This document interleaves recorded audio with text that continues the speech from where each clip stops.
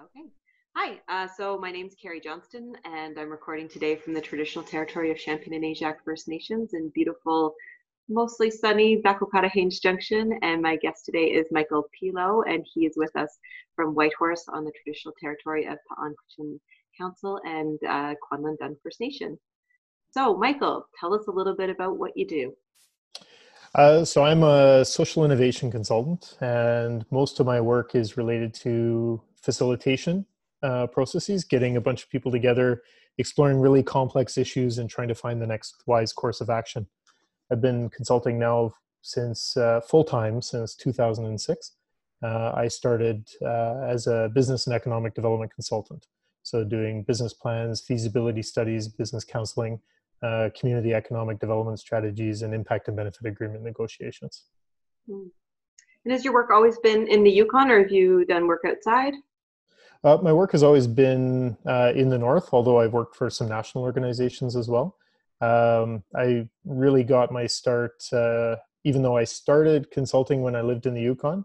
Most of my clients were in the Northwest Territories where I had lived previously. And then just my client base here grew. And so I've done work in Northern BC, Northwest Territories, and the Yukon, and for some national organizations. Mm-hmm. So you've done a lot of business consulting work. What advice would you give somebody who's thinking about their business in sort of this age of COVID and the pandemic? You know, there's a human instinct sometimes to sort of hang on or expect things will get back to normal. But really, the best place that any of us can be in right now is sort of pay attention to the situation, accept it, and just be ready to adapt. The more adaptable you are, the better position you're going to be in to survive. Mm. How are you thinking about adapting your business? Because so much of my business involves participatory processes where you get people into a space together to explore things in a deeper way. It's a bit tougher to do when you can't actually get people into the same physical space. So what I've been doing for the past month or so is I've been kind of diving in deep on how to do good and effective facilitated processes using online tools. So Zoom being one, but there are others as well, and tools that can complement Zoom. And I'm now in a space where I'm ready to host some conversations that I think are necessary to have in the territory. Yeah, so much of what the territory does requires sort of consultative process and bringing people together to think and to do work. Um, We really do need those opportunities to create shared meaning. And the way that we did that before, you know, there were always ways to improve that. But I think now it's become more important than ever. mhm, mhm. Have you had any sort of aha moments while you're thinking? You've been, grappling with this for a month now. So any aha moments that have kind of come to you? At first, you know, I was speaking earlier about adaptability. At first, I was really quite resistant to moving in this direction. I always wanted to take my facilitation work more land-based. I think you can have really profound conversations on the land when the land is included as part of the conversation. Um, However, I have had the opportunity to see people using online tools in very large scale facilitated processes. I'm talking, you know, 300 people, and I've seen how effective they can be. So even though I was initially resistant to that, I can see that there's opportunity there, and uh, right now it might be one of the best things we've got going for us. So it Mhm. instead of just saying no, I don't want to do it, sometimes you just have to lean in a little bit and try things out and give it a chance. It's part of that experimentation process. Yeah. What are some of the things that you do as sort of a human as for yourself to lean into resistance? How do you grapple with that Well, I've always in your enjoyed the own, sorry, your own personal resistance? I've always enjoyed the process of discovery, and sometimes I think I've recognized that sometimes when you're meeting that resistance is actually right when you're on that boundary of your comfort zone is sometimes where you get those breakthroughs, where you're getting the most resistance. So instead of shying away from it or just shutting it down, to actually be conscious of where you're feeling uncomfortable and questioning that and sort of pushing a little bit more. And it often bears just wonderful fruit. So Mm. just worthwhile. Could you speak a little bit more about what social innovation is? Yeah, it's one of those terms that, unfortunately, it's one of those terms that you can hear it, and 100 people can have a different interpretation of what it means. Economic development is the same way. Economic development touches on so many things, but your perception of it is shaped by your relationship to it. So, probably the simplest way to explain social innovation is this idea that we all exist within systems. We exist within political systems, economic systems, education systems, social systems, environmental systems. And all of those systems interact with each other and they all produce certain outcomes. Sometimes those outcomes are desirable and sometimes they're really not. Oftentimes those systems are not even all that deliberate. They've just kind of formed, and because they work for most people, we just accept them as they are. But they don't always work for everybody. So social innovation is really about not just looking at the outcomes, but questioning how can we look at these systems and how can we adapt these systems or even completely overhaul these systems to produce better outcomes. And sometimes that means incremental change, and sometimes it means absolute disruption. So a social innovation process takes you through that questioning, coming into a deeper understanding of those systems and the outcomes that they're producing, and trying to find other ways to intervene in or reinvent that system where it will start producing better outcomes. Can you give any examples of sort of where we've seen social innovation here in Canada or Yukon Territory? Yeah, there's all kinds of examples. Sometimes social innovation is happening and people aren't even calling it social innovation, but it happens quite frequently. So in the territory, one example, a couple of years ago, they were looking to develop a strategy for Yukon's 8 Indigenous languages, a revitalization strategy.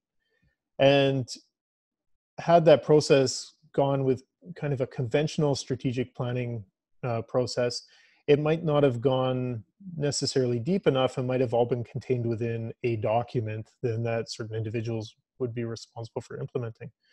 But what we did instead, I was working with Sean Smith on this. We worked with the client and we managed to open it up. So we ended up having, I think it was between 60 and 90 people, depending on where we were over the course of 2 days, where we started exploring the factors that were contributing to Indigenous language loss. And there are multiple factors contributing to Indigenous language loss. But by coming to understand those systems in a deeper way, then the people who were participating in the conference were then in a better position to intervene in those systems. So as an example, there are economic reasons why people are not learning Indigenous languages. And recognizing that Champagne and Ajax First Nation, for example, said, well, these languages are actually really valuable. There are economic reasons to have our languages grow and flourish. And if people aren't learning the language because they can't afford to, then we need to start making those investments in people so that they can learn language. And so they started the language immersion program, where they have a number of participants whose job it is now to learn those languages. And as a result of that shift, because they've understood those systems in a deeper way or in a different way, we are now seeing a growing number of language speakers for the first time in ages in Champagne and Ajax First Nation. Yeah, that is a bit of a shift in sort of thinking from what we consider some of our more traditional economic measurements to consider sort of integration of language as a or as a foundation for economic development. It's I got to learn a lot working on that project, and our languages are shaped by our worldviews. Our languages are fundamentally shaped by how we think, and English is a very the language of English, everything is isolated, everything is separated. We have all these nouns for things. So everything is removed from each other. And it's very indicative of a worldview where we want to command and control the things that are around us. Whereas the Nod-Dene languages, Dakonje or Seventh Shoshone being one of them, is very heavily verb-based, where everything is in motion and relationship and transition and process. And that interconnectedness between all things is captured within that language. It shapes that worldview. And I really do think that we're at a time where different ways of thinking are hugely valuable. We need those different ways of thinking to figure out the problems that we're experiencing. And so I do think that Indigenous languages are tremendously valuable and Mm. definitely worth investing in. That's come up a couple of times in this sort of interview series, is this concept or this idea that we need to sort of shift our worldview in order to respond to the pandemic and respond to sort of some of the economic forces that are present now and might be present sort of as we walk through this pandemic. What sort of, how could any one of us as individuals sort of walk into that space of thinking about different worldview? What are some tools or ways that we can start thinking differently? That's a good question. You know, there's researching other cultures, there's researching other worldviews and the way that people see things, but I think that we have a really great opportunity right now just to question everything. And why is such a powerful question. You know, so coming from an economic development background, a lot of economic developers seldom question, why do we want economic growth? What do we want out of it? And it's just sort of assumed that growth is good. But to what end? And so that question of, why do we want economic development? What do we hope to achieve from it? Is a question that we should be asking right now, because our economic systems are hugely disrupted right now. Mm-hmm. So what do we want out of our economic systems? That answer is going to vary depending on who you are and where you live and what matters to you. But just, it's a simple question. Why? And I think we need to ask it more. Mm-hmm. Now let's flip this back sort of to a business environment. You know, we're asking businesses to be adaptable, to sort of think differently. You know, we've got a lot of businesses that have traditionally operated in sort of a storefront format, and we're asking to sort of move into different spaces. What are some of the tools, or how might business owners start to sort of move themselves into that space? It's really going to depend on each business and why they're doing their business and what they hope to get out of their business, who their customers are. It's you know, there isn't a one size fits all approach. Mm-hmm. There really isn't. Every business exists within an ecosystem, and every business fills certain niches. And sometimes it requires a bit of experimentation to understand that niche, and not every business is going to survive. But the ones who are the most adaptable and who know why they want to be there will probably do the best. That focus on why. Yeah. Mm-hmm. What are some of the wellness practices that you're using to kind of get you through this period? Um, so I love being with my fiance and having conversations. Being with her is awesome. It's very comforting. But also I like getting out on the land. I like going for walks and just being in the trees and being outside. That I find grounding. Um, it it creates that space for reflection, which I think is important. It's so easy. So many of us have been in a go go go mode for such a long time that going into a space of quiet and a space of reflection feels super uncomfortable. Uh, but I think that's really important. It's if you think of it like a merry-go-round, you know those merry-go-rounds in playgrounds that you pretty much can't find in playgrounds anymore? Yeah. I think there's one at Kukatsun, but that might be like the only one left in the world. Um, what's it like when you're on that merry-go-round and it's spinning? Like, describe it for me. I guess it's dizzying. Um, but I don't know. I guess like it sometimes the feeling like there's sort of like a lightness that sort of happens here as everything's sort of like moving around. And is everything kind of blurry as you're flying along? I guess I guess so, but in my mind, my eyes are closed. Like it's a more of a sensation than it is a visual, but sure. Yeah. And when you're on that and it's spinning around, are you just like holding on for dear life? Oh, probably. Yeah. Yeah. There's a crazy thing that happens, and that's how like most people spend their lives, right? Is just Mhm. hanging on as the world spins, and you're doing the best you can, and it takes a lot of effort. And but there's a crazy thing that happens when you can find the still point. When you get to the center of that merry-go-round, you can just sit on it, Mhm. and all of a sudden everything becomes clear. You can take your time and pay attention to things, and you can see the people hanging on for dear life. But when you find that still point, everything becomes easier to understand. Mhm. And when you're running a business, often it's go, go, go, go, go, go, but it's not always all that productive. And if you can learn how to get into that still point, if you can learn how to get into that place of calm where all those churning thoughts can settle down a little bit, you can start to see what's actually important. You can start to see where the smart places to intervene are, where you can do almost minimal effort for maximum effect. But it requires learning how to just go into that space. So it's a difficult skill, but it is one that can be learned. Mhm. Any aha moments for you over the past couple of weeks? Yeah. Um, I was out of the country and came back and went into 14 days of quarantine.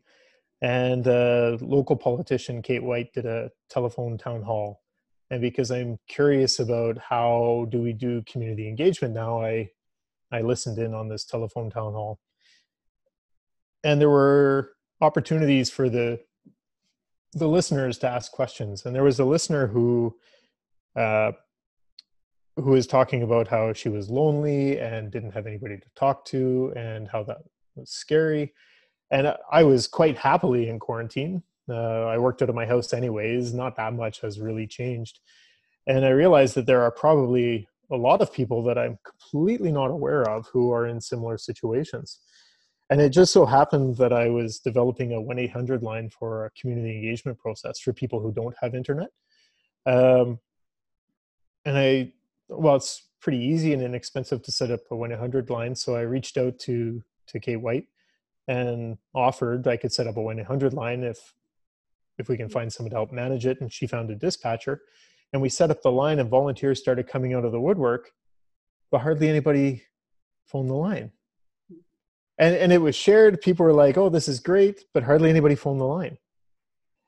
And looking at the number of people who've come out of the woodwork to volunteer and how many people have actually phoned the line, I think I'm learning something or realizing something about human pride, about how, you know, perhaps we all crave that connection, but there's a real difference in admitting vulnerability and, you know what, I just need to talk to somebody, I'm going to phone this line, versus I'll talk to somebody, but I'll do it as a volunteer. I want to be helpful. I want to have purpose. And that sense of purpose is really, really important. Mhm. And I do think that there are a lot of people out there whose purpose has been just yanked out from under them. And so that I think is another wellness practice, perhaps, is questioning purpose. And okay, so your sense of purpose, whether that was your job or your business or whatever it happens to be, is gone now. What do you want your new sense of purpose to be? And then taking this time, taking this opportunity to explore that. Because as tough as this time is and can be, it also contains within it tremendous possibility. Yeah, it's funny. I I reached out to volunteer for that line.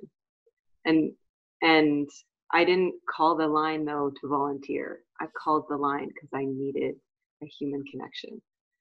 And when it came to like choosing the number, like which one was I going to press? Like, do I need to talk to somebody or do I need to volunteer? I hit volunteer because I think there was like a little bit of pride. There was something in there in me that was like, well, that's me. But what I was looking for was human connection too. And probably a lot of those volunteers were as well. Yeah. So now we're questioning how we're going to adapt. And if you like, I would be very happy to talk to our dispatcher and have a volunteer call you. Or have you call a volunteer, whichever way. Either way.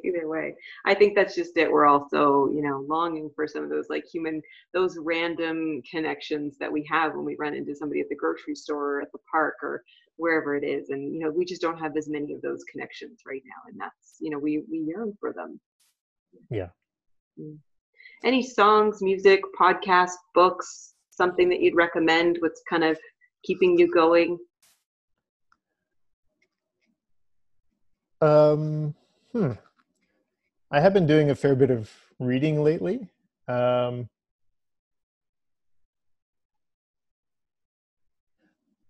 read a book a little while ago that I often come back to. I've read some really good books lately, but one that I've been coming back to lately is a book by Dmitry Orlov. And Dmitry lived in Russia, or had just moved out of Russia when Russia collapsed. And his book is called The 5 Stages of Collapse. And what he does is he goes through these often very predictable patterns of collapse through time. So the Roman Empire, other countries, etc. And the book is not so much about telling people what to do, but to lay out, well, here's some options for when these things happen. He doesn't say that, oh, you can predict when it's going to happen, just that it will. It's going to happen. And when it does, here are some of the things that happen in those stages and how you can prepare yourself for them. And I'm really curious. I'm really wondering what things are going to look like on the other side of this, what things are going to look like economically, what things are going to look like for governments. If governments around the world are sustaining populations without any income necessarily from tax revenues and whatnot, what does that mean? What does that look like? And what are the consequences of that as we come out of it? Because they could be huge, depending on how we manage it. And so just thinking about that in the context of this book has been something that's on my mind a little bit. Yeah, there's so much to think about there. We're using and leveraging totally different economic tools than we've used in the past. And so the decisions that we make today will start to, we choose our future too. And so we can, as we start to think about those systems that we're all part of and think about the decisions that we make today and what that means for our tomorrow. Yeah. When we started on this, when things started being locked down, I was questioning, are we really dealing with system interruption or are we dealing with system disruption? The difference being with system interruption, there's a resilience built in. It's halted for now, but it's going to go back to the way things were. But now I think we're at a point where it's just, we need to get used to things being really different. And now is the time to start envisioning, what do we want the future to look like, so we can lay those seeds for when that comes. We'll leave it there. Thanks, Michael. Thank you.